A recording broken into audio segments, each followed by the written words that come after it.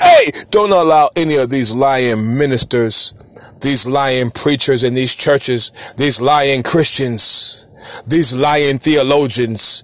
Don't allow them to tell you that a woman can't preach, that there cannot be a woman who is a prophetess, or women can't be reverends or pastors or apostles. You lying devils will be thrown into the lake of fire.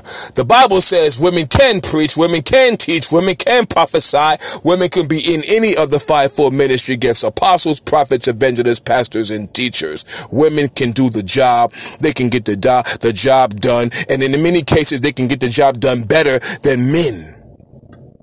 Some of these men have no backbone, so God is forced to use women. You have no balls, you have no backbone, spineless and weak men. So God says, I will raise up a woman. I'll put my apostolic and prophetic anointing on her, on them, and use them. And I'll put the men to shame. I'm telling you right now, in Jesus' name. You better get out my face with that foolishness, that foolish preaching, those lying doctrines and lying teachings, flying from the devil, from hell. You're going to burn in hell for teaching that foolishness. I'm telling you right now, women can preach, women can teach, women can prophesy, they can do healing, they can do miracles, signs, and wonders. Women can be apostles, prophets, evangelists, pastors, teachers, bishops. Makes no difference. Anything otherwise is from the devil.